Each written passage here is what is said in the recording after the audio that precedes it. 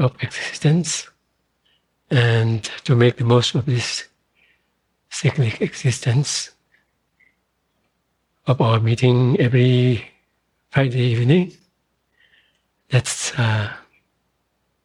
first spend a few minutes in silent meditation.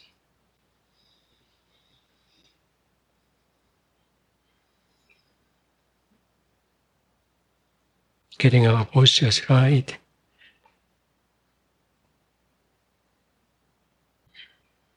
Especially the back upright when you are doing a sitting meditation. Try to bring the mind home to this time, this place, this moment.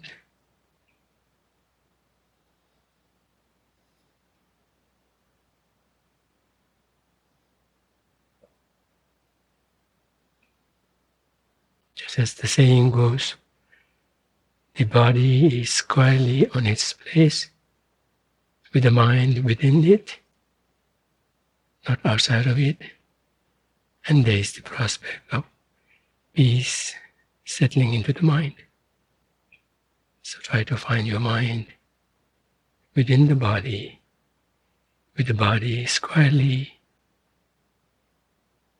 yet comfortably placed.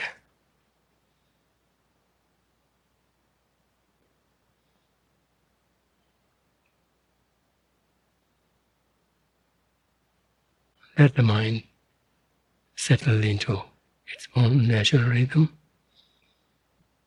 while focusing on any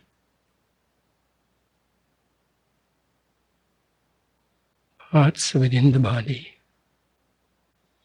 be it the sensations of the breath, and try to do so alertly, attentively, delightfully.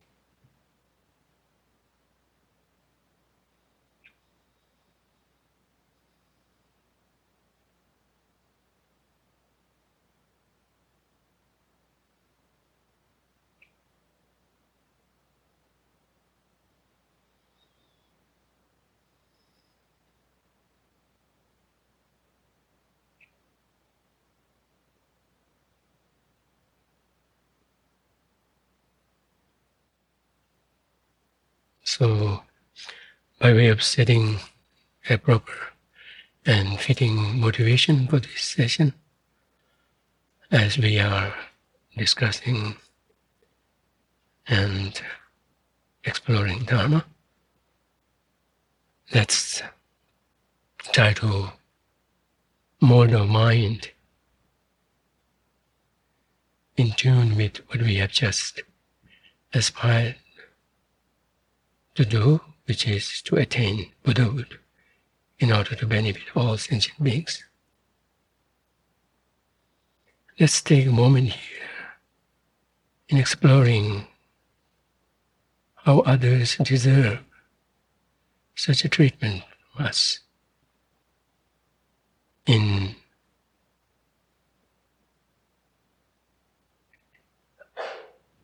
willing to take upon ourselves the responsibility and also face the hardships on the path of achieving not a trivial feat, but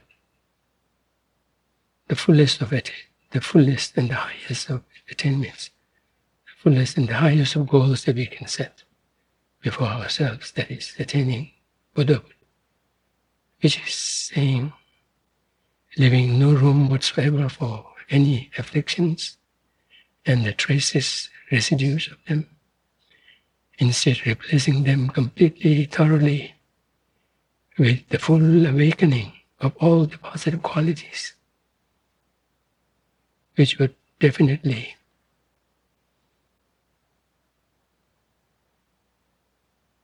entail sacrificing a lot, almost like taking a 180-degree turn from our own habitual being that's really aspiring to be radically changed. How is it that we can aspire to do so, to take upon ourselves such a responsibility for the sake of others? How is it that others deserve this? First and foremost, we are because of others. Just think of when we were born. We had nothing. Nothing. Except our very, very delicate body and very, very innocent mind, or very premature mind. And that body, the body that we call ourselves, do not even question who else does it belong to. It has come from our parents, and we came with nothing else with us. So think of ourselves at this point, what we know, what we have, what we can call ourselves ours.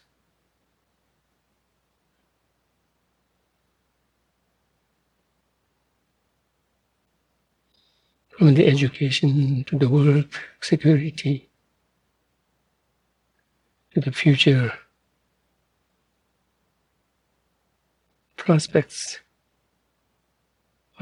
possible prospects of even rising higher up the aspired ladder. All of this has depended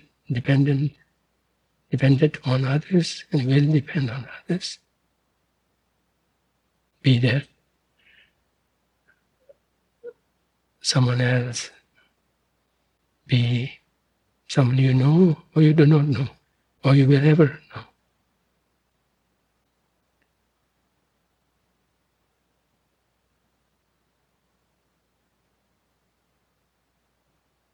On top of this, there is no difference whatsoever between us and others. And here we can even go beyond our human race, humankind, in our very basic aspiration, rightful aspiration, fundamental rightful aspiration, wanting happiness and not suffering. We are all same.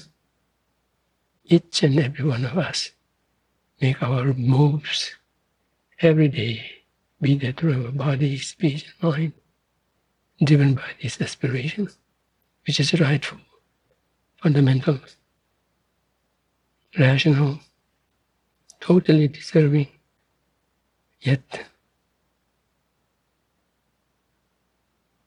taking clue from our own selves.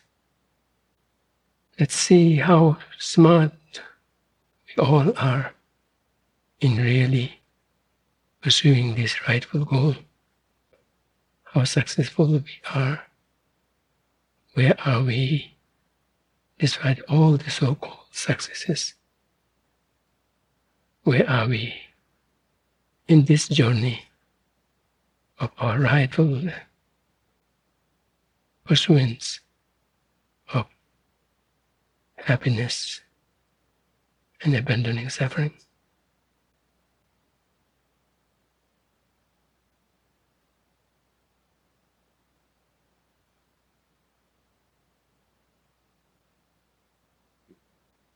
Be that in our own personal lives or in collective lives, public lives, private lives.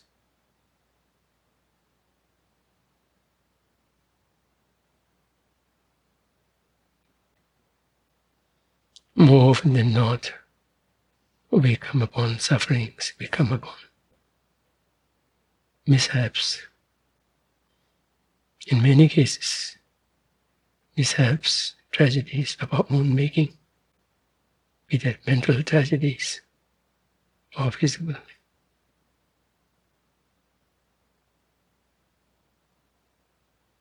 And in this condition of incompetence in matching our actions with the rightful deep aspiration, we all same. Despite this confusion, we still extend our helping hands to each other, be that willingly, intentionally or not. We get by within our confusion, amongst our confusion, through helping each other. So no one is deserving of any mistreatment, mishap, tragedies.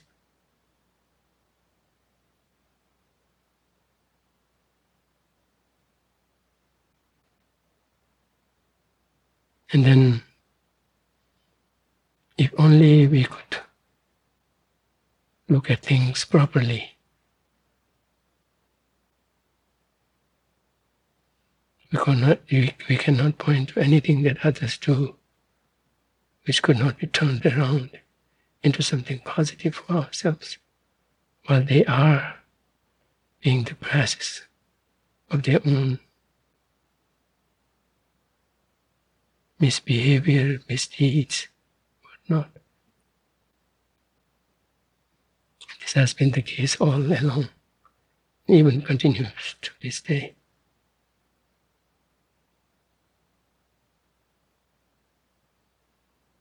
As much as we can count innumerable people who have made explicit, direct difference in our lives for the better, likewise, we could as well count and leave out none for the prospect, the potential, at least they carry, that we can take advantage of if only we could look at them properly.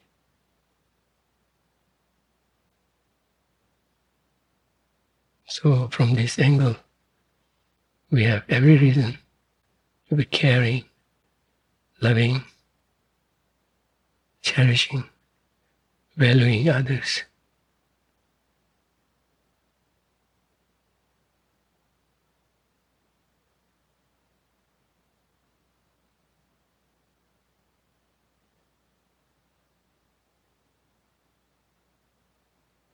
And our own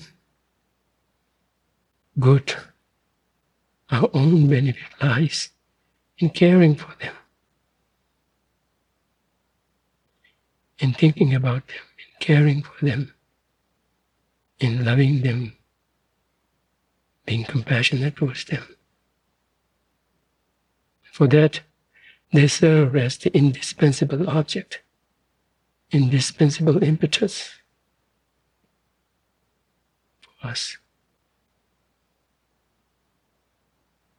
So as much as we aspire to get ourselves freed from the sufferings, likewise, we should as well be valuing the role of others and also including them in this journey of ours in making our mutual conditions better.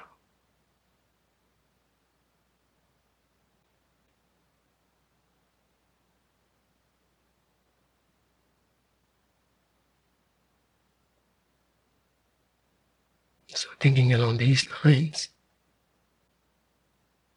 as well as thinking from the Buddhist viewpoint of how Buddhas, Bodhisattvas become who they are.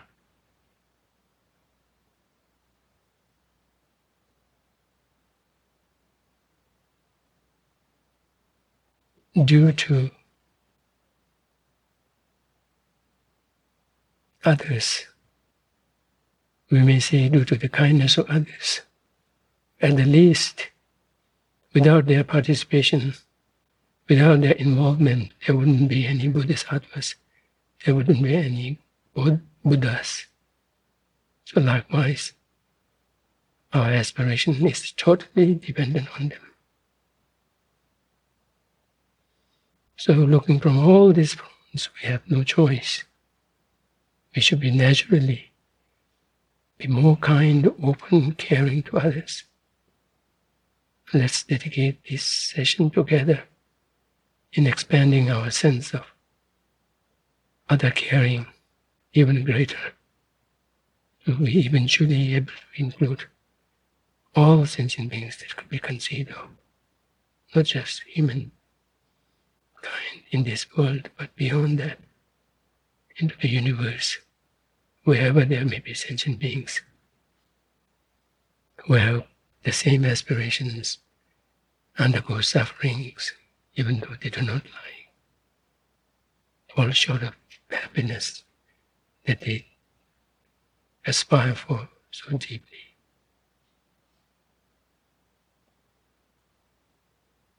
Towards that end, let's aspire to become fully awakened so that we can be of true benefit to all sentient beings, benefit that could last, benefit that could provide them everything, benefits that could lead them to actually fulfilling their rightful aspiration for lasting happiness and total elimination of sufferings.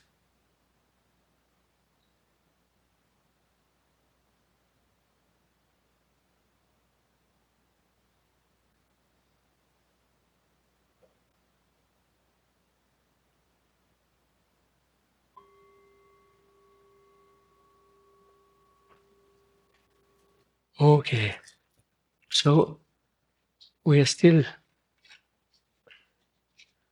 in that chapter. For those of you online, joining online, we are looking at page 278, the last paragraph. Is that where we left last time? Okay. Which opens with Bhagavan, or endowed victor. Is that where we left last time? I think so. Is one epithet of the Buddha. So that's Chomdende in Tibetan. Chomdende. The translators, when they were translating this word Bhagavan into Tibetan, they added one more syllable, de, which means transcend, or exceed, or excel. The original word itself, Bhagavan, Chomden, means endowed victor. Chomden means someone who possesses the quality of having overcome something. Chom means destroy, for destroyer, like someone who has eliminated something that needs to be eliminated. So endowed with the quality of having abandoned something that needed to be abandoned, so that it is now something of a past, not to worry about anymore, about it coming back. Whereas most of our problems keep coming back. That's because our hitting, our addressing hasn't gone that far. We fall short of striking at them. Whereas Chomdende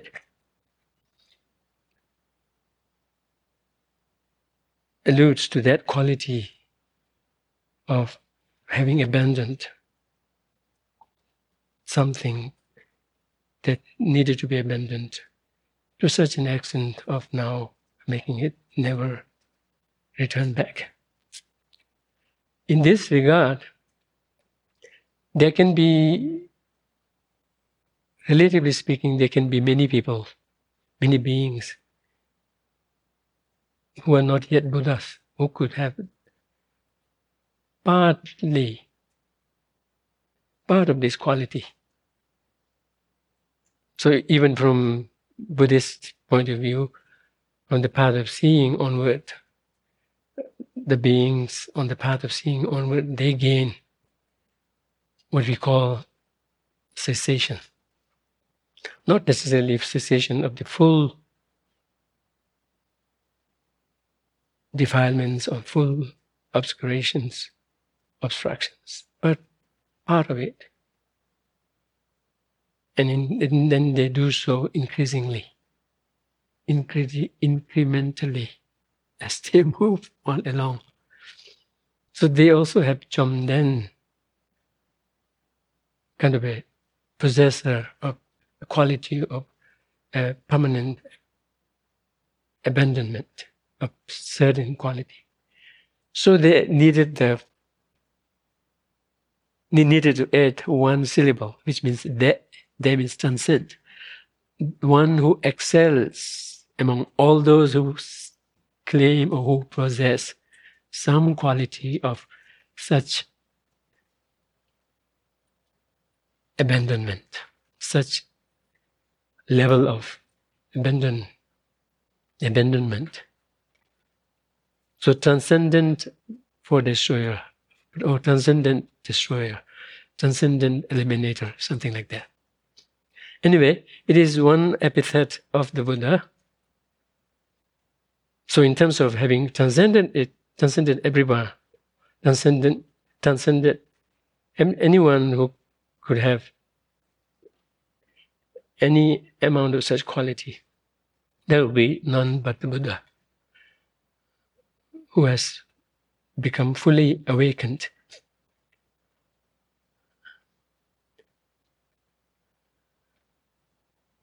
And this quality of full awakening is not just an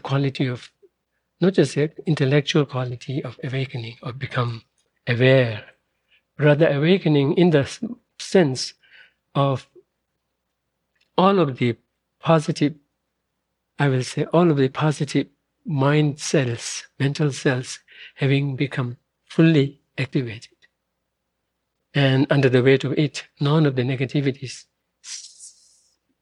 even stand the chance of ever popping up its head, because of its having been totally eliminated, even to its very subtlest traces, subtlest stains. If we were to think of bad smell producing thing as something to be avoided, in this case, not just getting rid of this thing itself, but even the subtle stains it could have left behind, even that has been cleared. So to that extent, a Buddha has become awakened. I don't know how awakened happens to be chosen to be a word for translation here, but once we accept it, I have to insist, force the connotations into it. So awaken usually has this sense of becoming aware, not anymore, ignorant, right? Aware, but it has this quality of, added quality of awakening all of its positive qualities. So that doesn't necessarily always is limited to cognitive aspects, but also empathic, emotional, empathic qualities as well, which means leaving none of the positive potentials unawakened, fully awakened. So Buddha's state is the state of nothing remaining as a potency. All of the positivities have fully awakened. It's not just partially awakened or awakening, or it is fully awakened.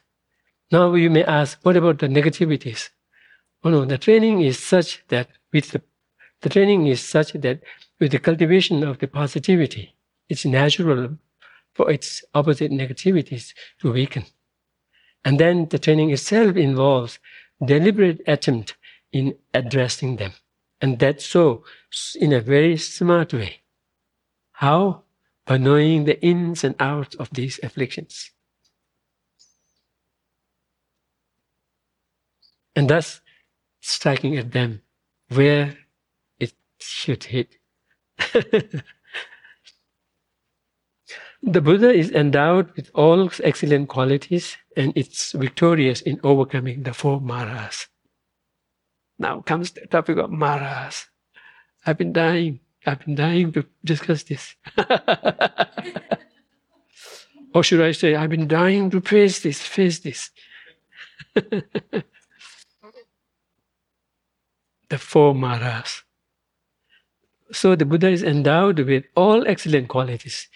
So that part, all excellent qualities have become fully awakened, right? And none of the excellent qualities is there yet to be awakened, yet to be activated. And thus, under the force of that, he has become fully victorious in overcoming any obstacles whatsoever in the way of becoming a fully awakened being. And that obstacles includes 4 maras. And the 4 maras are here. Which number in the series is it? It is 3, right? I think in the either in here or somewhere. Venerable may have expanded on this, but here she's treating it in a very, very brief way, counting the 4 maras, the polluted aggregates, afflictions, death, distraction to external objects.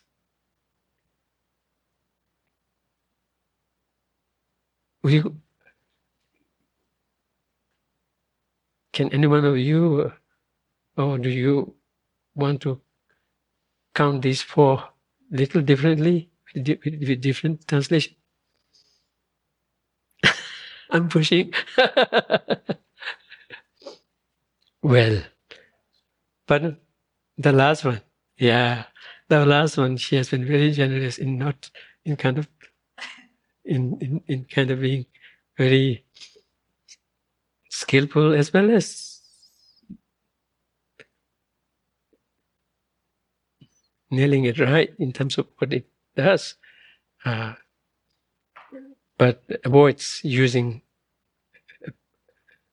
direct translation there. Okay, let's redo it. The 4 maras, aggregates, the polluted aggregates. Right? The polluted aggregates means our own 5 aggregates, which are born from the afflictions and the actions induced by them. So with the afflictions being the main cause, which leads to the actions as afflicted and defiled, the 2 combined together propels our birth within samsara. And that birth take particular form with aggregates. In some cases, very subtle aggregates, some cases gross aggregates like ours. And some have not all the 5 aggregates, but 4 of them. Some have, if we speak in terms of gross levels. So aggregates. So polluted aggregates is very essential to be pointed out. In that these aggregates, this our body-mind complex is a result of polluted cause and conditions. And because of that, the resultant aggregates are polluted in that they have deficiencies, natural deficiencies We do not have to add on it, but we do. We add onto the deficiencies of the aggregates by mistreating it, not understanding it. But the aggregates themselves are so polluted that they have their own natural disadvantages, natural weaknesses. And over time it becomes very clear, right? But even early on also, its deficiencies in terms of its being vulnerable to diseases, etc. Aging. It starts right from our birth, and our vulnerability to any weaknesses, all of those are there. So that's one Mara. One Mara, not with eyes and nose and ears. Then the second is afflictions, the afflictions themselves, the cause. The main cause for these aggregates is afflictions. Although I sometimes see the need of really defining afflictions, because in English, affliction is a very general term, very general term. So much so that I clearly remember in one of my visits to India on our science intensive program, which usually coincides with study abroad students from Emory. So very often I will be involved with them as well. Not as a formal part of it, but informally being involved with their projects and whatnot. One statement someone made is that fear definitely is an affliction.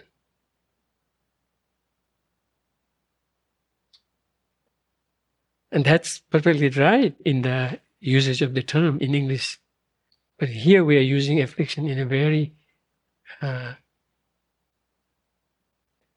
specific way, more loaded, Buddhist loaded way, that it cannot just be used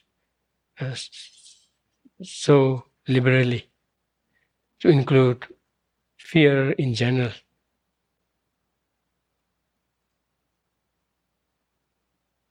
Sadness in general. By which I'm saying that fear in general is not an affliction in this sense. Fear doesn't necessarily have to be anything bad. At a certain point of one's progression, there could be certain types of fears that we need to cultivate and then overcome them. Or be done with them, be done, or in a sense, generate that fear, and then by utilizing it, you then achieve, you overcome the point of concern, so that the fear diffuses, as well as the fear would have been made proper use of. So in that sense, it's not something to be blocked upfront or denied or kind of objected upfront. Rather, cultivate in the first place, make it grow, and then let it lead one to a certain spiritual awakening. So is the same case with some sense of sadness as well, some sense of unease as well. Because there are certain things in the world that definitely, and what do you call, deserves being disapproved of, being unhappy about. And from that comes something good. Otherwise, that good cannot come. So anyway, here affliction is the klesha, in Tibetan Nyamon. It necessarily has to be or misinformed by the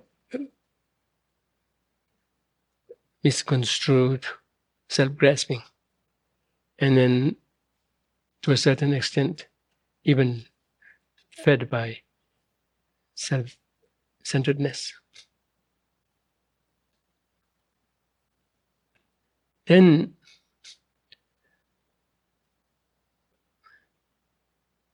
there is death. Now here, death not in general, death over which we have no control. Rather, the control lies in the hands of afflictions and the karma induced by them. So some kind of a death that is imposed upon us without our control, without our say, by certain forces. Of course, the forces within us in the form of afflictions and karma induced by them, but they control it without our consent, without our chance of having any say over that. That kind of a death is considered a mara. And when, okay, and then there is this fourth one, the fourth mara. The fourth mara is, just as in all the other maras, the fourth mara also has two levels, subtle and gross. Here we are not making that distinction. We are in general just speaking of the gross maras. In any way, the fourth one is the king of desire realm, the boss of desire realm. So whoever tries to supersede desire realm, he gets disturbed. Why don't they stay within my realm? Why do they transcend me and make me or render me useless or even weaker than them? So somehow it is not someone fixed, but it is a being.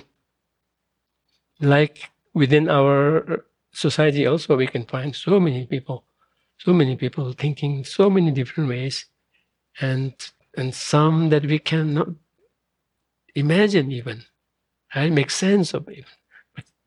But people can be so engrossed in it, so into it, and so bought into it that they cannot see any other way. And all that does is destruction. So likewise, we are capable of becoming someone or something of some status or stature or status within the samsaric society, yet at the same time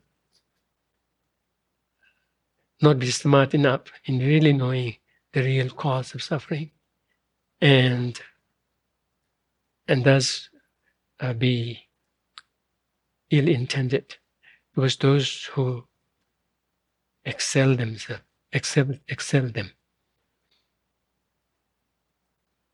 So anyhow, on a gross level, this fourth one is a being called Devaputra, literally translated as Deva's son. Not necessarily son, it could be a daughter also. Depending on who creates the karma. It's a karmic result. Right? So, Devaputra. But it says, even in the English, or even in the original Sanskrit also, it says Devaputra. Putra means son, not daughters. So maybe not. Anyway.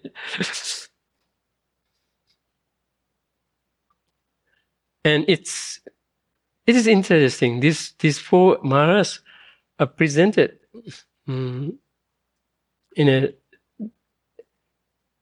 a way that kind of, I think, brings us some additional perspective to what Buddhism is claiming is possible, which is a state of deathlessness.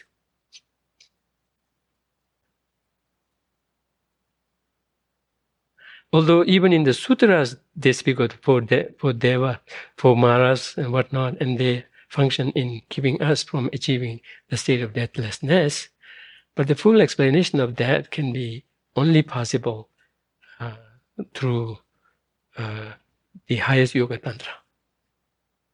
Because in us, only one thing that is deathless is our clear light mind. Clear light mind's mount in the form of the subtlest energy. All the rest of our minds, including mental, not this gross one, even subtler than this, so long as it is short of the subtlest mind, all of them are temporary. Usually we do not hear that. On the sutra level, we hear almost like we are speaking of the mental mind, which is what remains, keeps going. But this mental mind that we associate with, that we identify, that we can identify, is so gross. It is adventitious, as much as all the afflictions are. Not just afflictions are adventitious, but even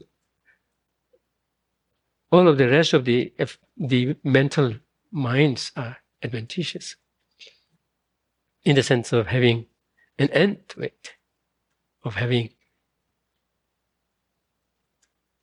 I cannot say having started somewhere. We could say started somewhere, because when we speak of its beginninglessness, be that for the mental things or physical things, we have to rely on, for a full explanation, we have to rely on the subtlest clear light mind and its subtlest and its mount in the form of the subtlest energy. The two, they are the actual things that didn't see any birth anew and wouldn't see any death anymore. But we could attain a state of deathlessness only when we could have nothing but just that, in terms of our, you may call it aggregate or whatever, nothing but the subtlest clear mind and its mount, and that too, fully functional, fully operational. On that basis, then we become fully operational, fully functional, yet at the same time having not to meet with death anymore. Because that is deathless. That has no birth, no death, no birth, no ceasing. All the rest have.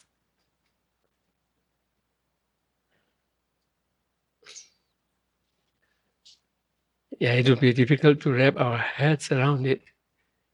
Today, I was able to match this expression with a Tibetan word. The Tibetan word is Gotsoe Masong, which means my head is not cooked around it. My head is still uncooked around it. I said, this cannot be said in English. What could be? Yeah, you could say half-baked, but no. What I meant is, in Tibetan we have this expression. When we say that I cannot understand it, my head is not cooked. Well enough. I thought, this cannot be the translation. There's something would be, I can't wrap my head around it. Have something head about it, but not quite say cook, say wrap. So that's what I'm collecting and maybe contributing to the Tibetan society. And there are so many such expressions which are hard to be conveyed in English if one were to do a direct translation. And sometimes the direct translation can make big blunder. Did I share it here or some other occasion? Maybe in Atlanta I shared it. Anyway, I will spare you. I will spare you with another laughter. Is that being kind? Oh, no, it wouldn't be in good taste for a monk to say that. Let me put it that way. Yeah, otherwise, it is an actual happening, and it is so strange. Yeah, someone was doing direct translation. Oh, it was not a blast. It was a total crash. Okay. Yeah, some time ago, when I was in Atlanta, now this is becoming a thing of the past. When I was in Atlanta, I came across this Week Times magazine that they put out at the end of the year, where they speak of 100 Tamils, something. And maybe, among them I saw one scientist who claims to have found some kind of a element within us, chemical substance within us, that when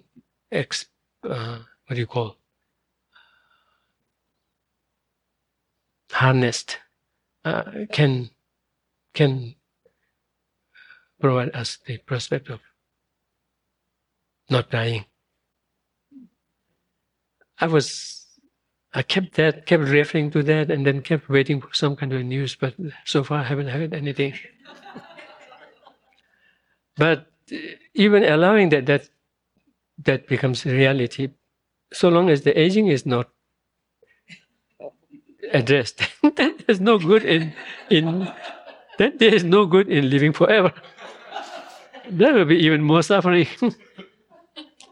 And then if that also do not take away our susceptibility to sickness, then there's no point. It's like having more sickness, more aging, more senility, more senescence, all of that. What is it? Just for the sake of living longer. No point. But this deathlessness is a different thing, except it's a little difficult to wrap our head around. But in Buddhism, there is a trend. Things possible would be mentioned much earlier, but its full explanation cannot be found there. And there, they will try to explain it. They are desperate to come up with something. Desperate in the sense that it has to match with their level of the reading of the world, their level of how it explains, how it presents it, so that beings in their journey of finding more joy and more happiness, lasting ones, can kind of catch up with them one step at a time. But they would make claims beforehand, whereas the full explanation can be found only in the highest Yoga Tantra. And when we speak of highest Yoga Tantra and other tantric Vajrayana teachings, they are specific to this world. Some aspects of it are specific to this world. I heard His Holiness the Dalai Lama saying, no matter wherever it may be, so long as we are sentient beings, the only way to become fully awakened is by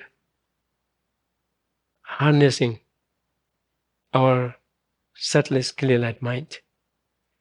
In what ways we do, it will vary with what kind of a being we are, what our mechanism is. So our mechanism, our physical, mental mechanism of this world is unique. And so the tantric practices of how to actualize this clear-eyed mind without having to just only wait until we die, where there is no surety whether we'll be able to be up to the task in recognizing it, identifying it, and utilizing it on the path. Instead of waiting for that unsure prospect, actualizing it beforehand while you're fully active and whatnot. It employs certain methods, but those methods will not work in other world systems because of their different physical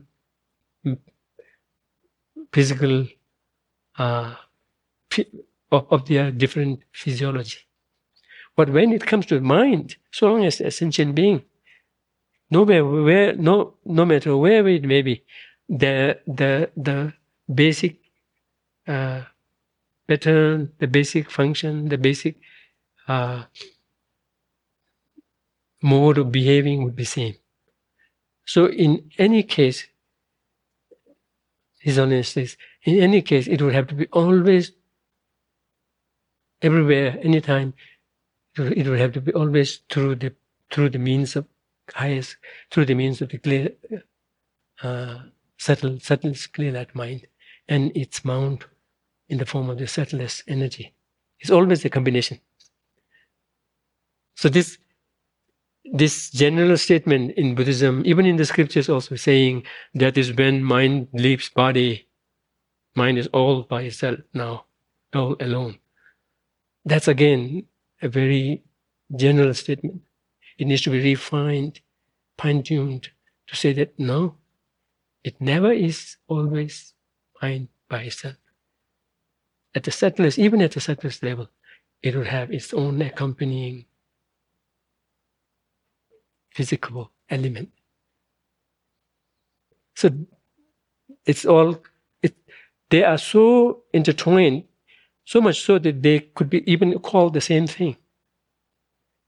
Same thing with two sides, you may call them.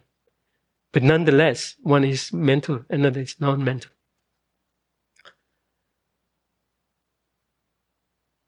That's how we could explain locality, which is very essential to make sense. Otherwise, if mind were to just be on its own with no physicality whatsoever, it should be either everywhere or nowhere. But that's not the case. In while saying, even when we say that, oh yeah, mind leaves the body, now the mind is by itself, yet at the same time it is somewhere. How come? It cannot be. Because mind, if it is not physical and doesn't rely on any physical substratum, then it will have to be everywhere or nowhere. Yet at the same time, even at the sutra levels, they kind of make that statement, yet at the same time not touch on this locality part, because that part cannot be explained fully at that level, only at the highest Yoga Tantra level. So anyway, all I'm doing is trying to push my agenda. That yes, there is something called deathlessness. And it's because of a substance within us, of an element within us, which has not been born, not ceased, which is not born, nor does it ever cease. All the rest do. Well, I'm not quoting Heart Sutra here, okay? So, no birth, no death, no eye, no nose. I'm not speaking in terms of ultimate reality on conventional level. So that's why we speak of these four maras in relation to this question, in relation to this phenomena of deathlessness. how these four maras are associated with this. We say in this topic of four maras, what do you call, circle around the theme of deathlessness or death, or the deficiency of death, or the death, or the prospect of deathlessness. What dies? What causes death? What is death? What prevents us from being deathless? On those four terms. Right? What dies? The aggregates. What causes death? Afflictions. What is death? Death is death. What prevents us from being deathless?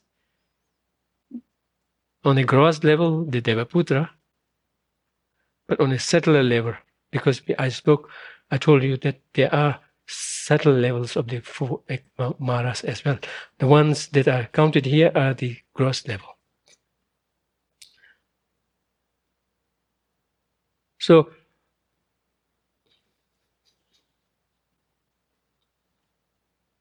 So, in place of polluted aggregate, its subtle counterpart will be mental body generated through. It's difficult to convey. Anyway, mental body that a four destroyer who is no more subject to afflictions. Mental bodies that four destroyer, even bodhisattva at the Arya level, who are no more subject to the influence of afflictions and actions induced by them, the mental bodies that they can take. That is yet nonetheless, that has its own deficiencies. In terms of affliction, the subtle counterpart of the affliction mara would be, of course, no more afflictions. Affliction would have been totally eradicated. But this is the subtle stains of the afflictions. The subtle stains, not even the latency, not even the root, not even the seed. The seed would have been already completely overcome, destroyed, when the afflictions are destroyed and rendered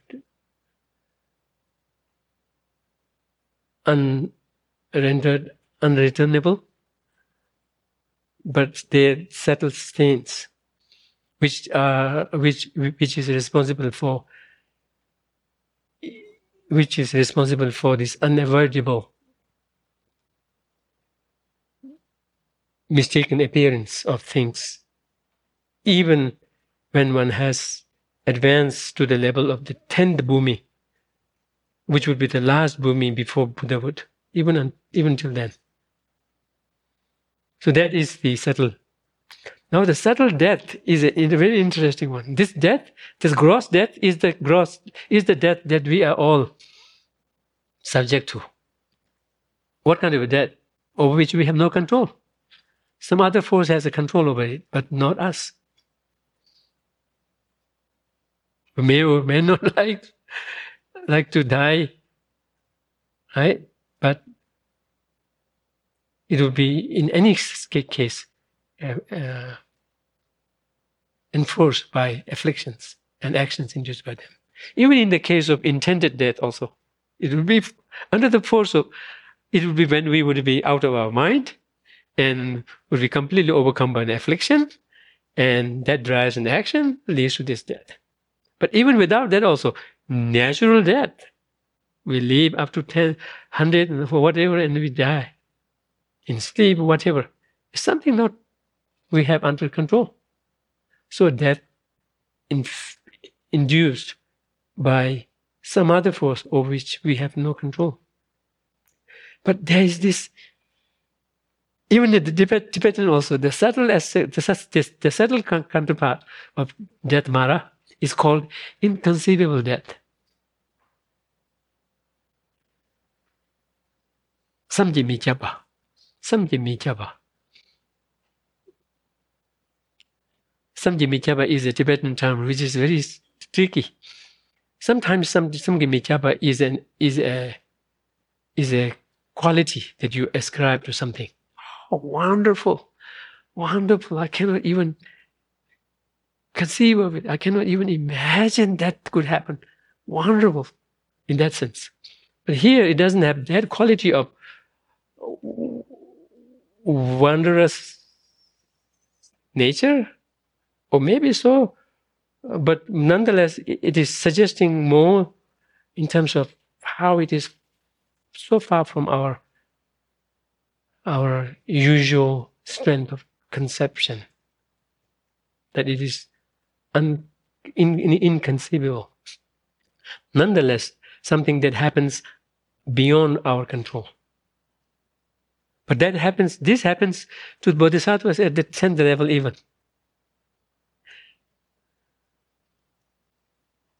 Who are way past completely eliminating their afflictions and actions induced by them, thus way past the prospect of ever going through the gross death.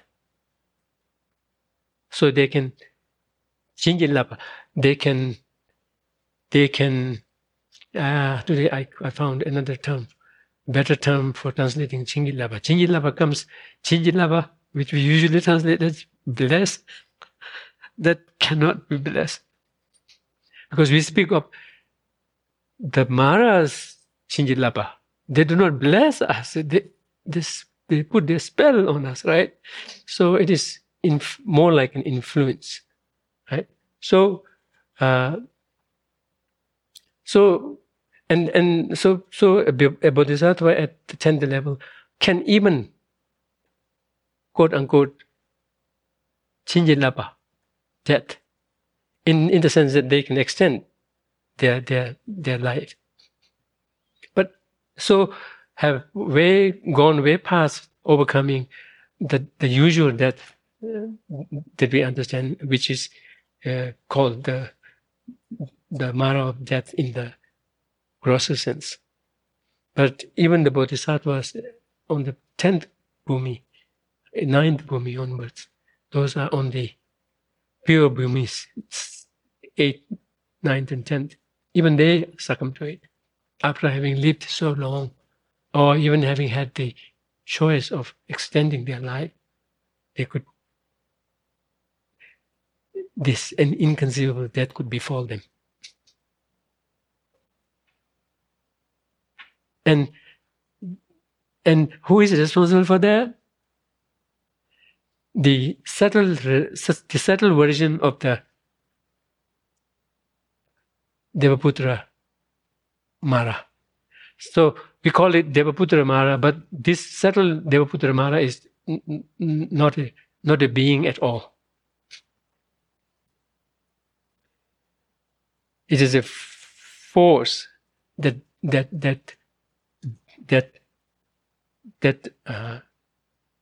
it is a force that that obstructs, at least, that functions as an obstruction to achieving deathlessness, the subtlest one. The gross Devaputra, the force of the gross Devaputra Mara can be overcome. This is interesting. Can be overcome when one attains the path of seeing. Now, be warned, unless we have worked our way till the path of seeing, we could fall under the influence of even Devaputra, in the form of his or her, or rather I should confine to his, because Devaputra, I cannot play around with it, right? It is Devaputra, not Putri. So be warned, we can be under the influence of Devaputra in terms of our thoughts and whatnot. And it's quite eye-opening to find the scriptures mention that when one attains the path of seeing, which is when one would have now gained incontrovertible faith experientially in the efficaciousness of the Buddha's teaching, in the form of having now generated an actual cessation, actual state of abandonment, which has rendered its object of abandonment totally unreturnable, irreversible. And that has been given rise to by its corresponding path, which would be the true path. The path capable of, not from far, the path capable of immediately, in its next immediate moment, capable of generating this true cessation. Even if that may be just of the acquired afflictions. But although all it has abandoned is acquired afflictions, which includes both emotional afflictions as well as cognitive afflictions. But nonetheless, those acquired afflictions have been rendered totally irreversible. Thus, the first ever taste of true cessation has been felt. So now, Devaputra cannot mess with you.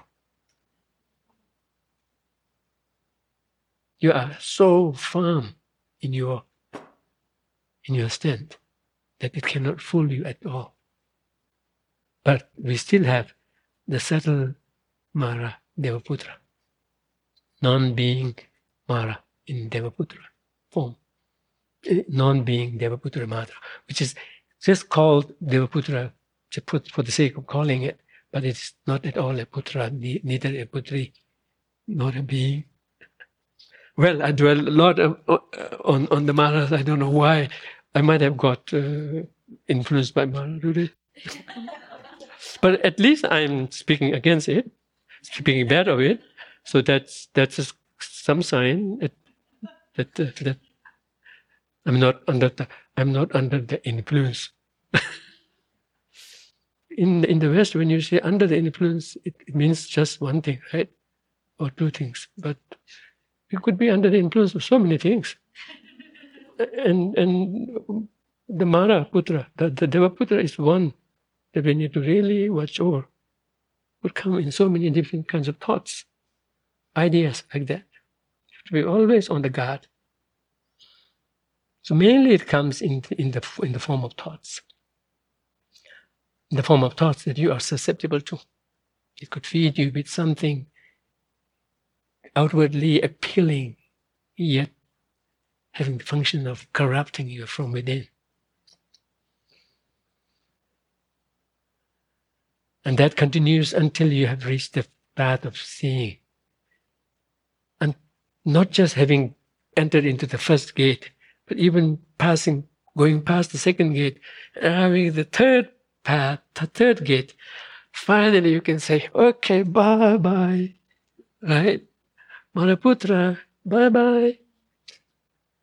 By the way, think twice in what you want to do, right? Get changed yourself. That's not going to work all the time to all beings.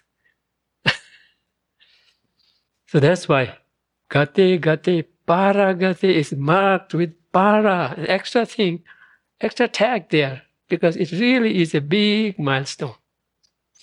Okay, we must push through. I just did it one line.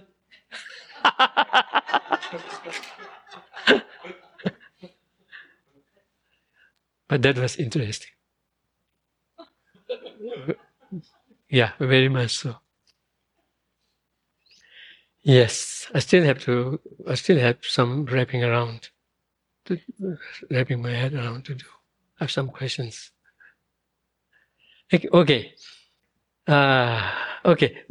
So, by the way, the maras that I mentioned here, except for the distraction to external objects, which could be very general.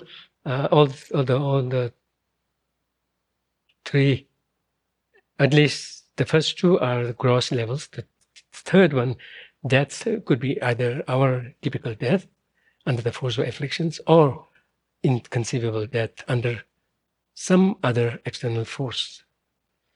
Even after having gained this capacity of prolonging one's life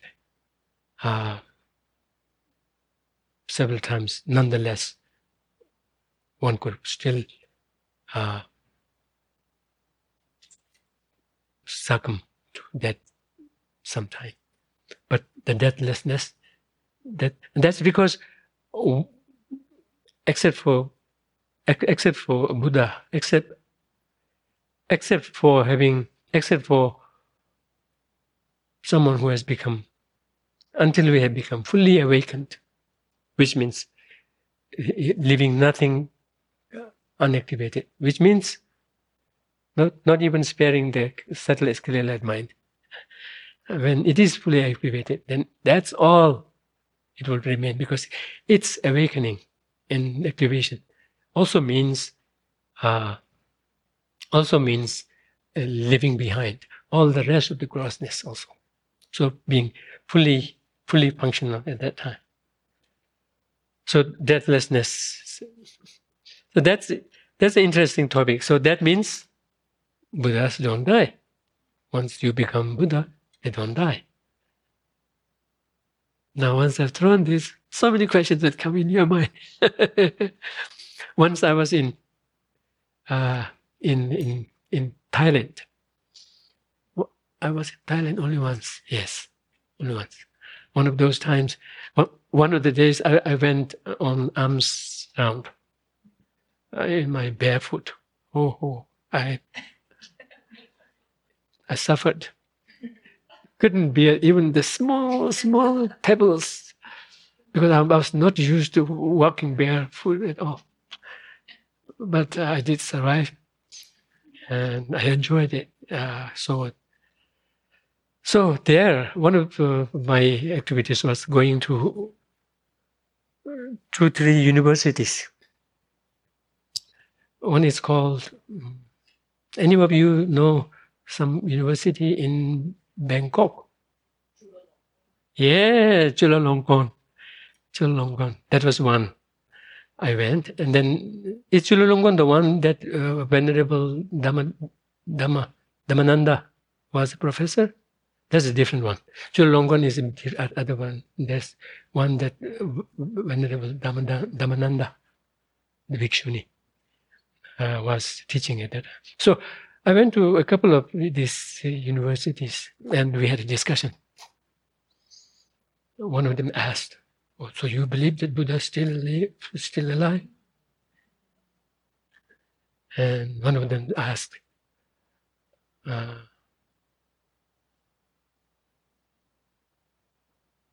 and my main topic discussion was how to generate bodhicitta.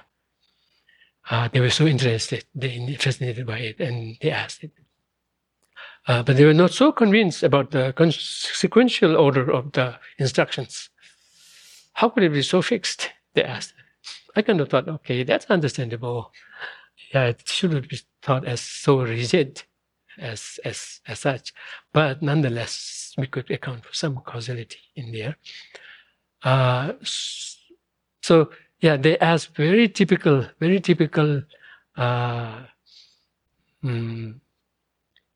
Vaibhashika questions. Not to say that Theravadas necessarily are all Vaibhashikas by their philosophical viewpoint, but the questions really circled around Vaibhashikas. It came live. What we studied in the Tensa, like Vaibhashikas believed, it came so live there. And I had to really defend myself. I said, yes, Buddhas are still around. The one Buddha that appeared in the history was a mere demonstration. But Buddha is still alive. Whereas in the Vaibhashika system, that's considered the actual Buddha, all there is. And he was, up until full awakening, an ordinary being, and from the point of awakening, an awakened being. Nonetheless, still with the body that is subject to pain, etc. Then I said, no, that cannot be the actual Buddha. He is said to have, by you quoting their assertion, he is said to have spent 3 countless eons accumulating merits, and all he got to do is just live 45 more years to teach the Dharma and be gone.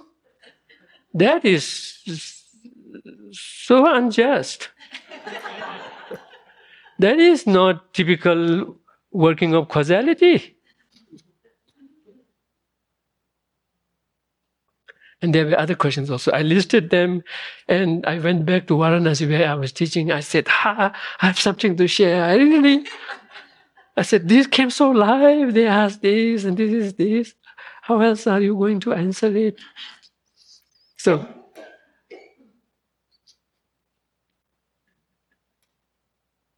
yeah, so the natural question is the Buddha alive?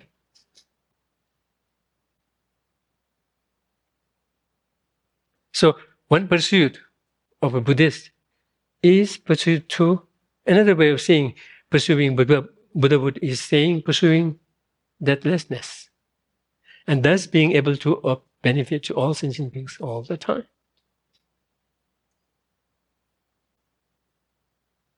And being, okay. Let me push it a little bit. I will read it. Since the mind has the natural capacity to be aware and to understand, when all obscurations have been removed, it will be able to directly perceive all phenomena. Directly perceive all phenomena, all at once. Just to share with you, the Vaibhashika's perspective of a Buddha being omniscient is that they can know anything so long as they attend to it. At any given time, they are capable of knowing everything. Not that they know everything, but at any given time, as soon as they direct their attention anywhere, they would have known it.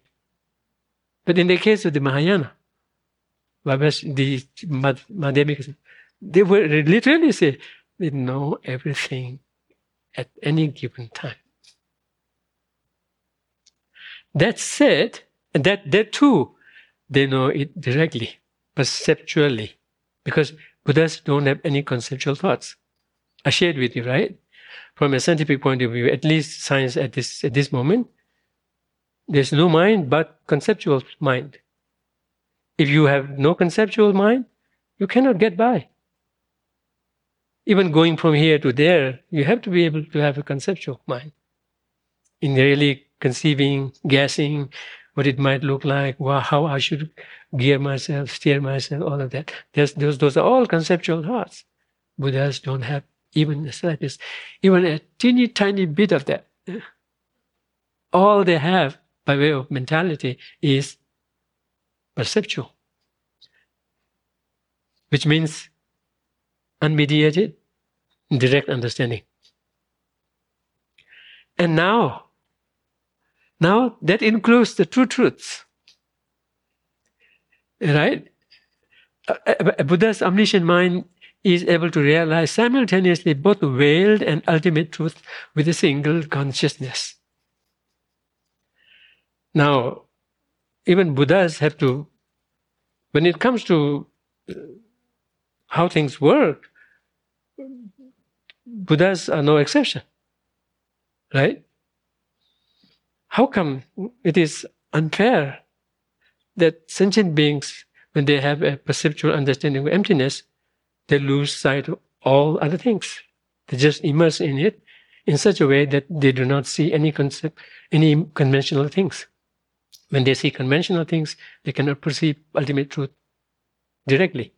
They always have to alternate between the two. Like today after lunch, the prayer ends with appearance emptiness. Even if we try to capture that appearance emptiness together,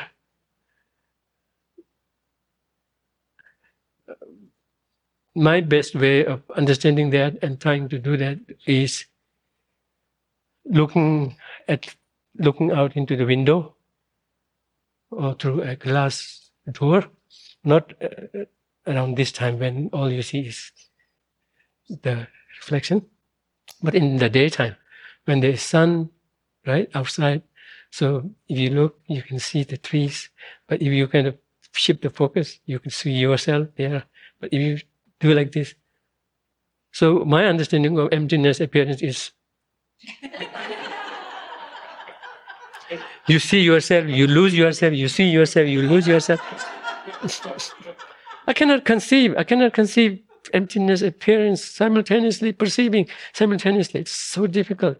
And in the sentient beings, not a single sentient being, even the Aryas included, be them of the highest 10th level, they can't do it. They just have to alternate between the two.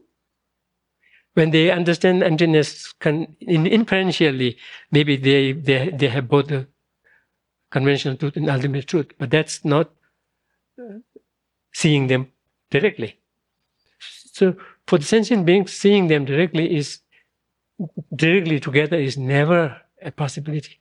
It's because being immersed in emptiness involves in the ultimate losing the object on which one began the search. Not in the sense of negating it, not in the sense of making it non-existent, but in the sense of affirming or in the sense of confirming that it is not findable in the ultimate analysis. And in the course of that probing, we lose sight of it. And that's the only way we could confront its mere negation, its mere lack of inherent existence. Now my question is, how come Buddhas don't respect this rule? By the way, they do. I have a difficulty expressing it in English, but I will try. Even Buddhas, they do see both the truths simultaneously together. But in terms of seeing the ultimate truth, they do not see the conventional truth. In terms of seeing the conventional truth, they do not see the ultimate truth. They still follow that same rule. I use the term in terms of, I don't know what it means, but how it comes across. But the rule still applies. Rule is rule. The law of working causality is okay. With that,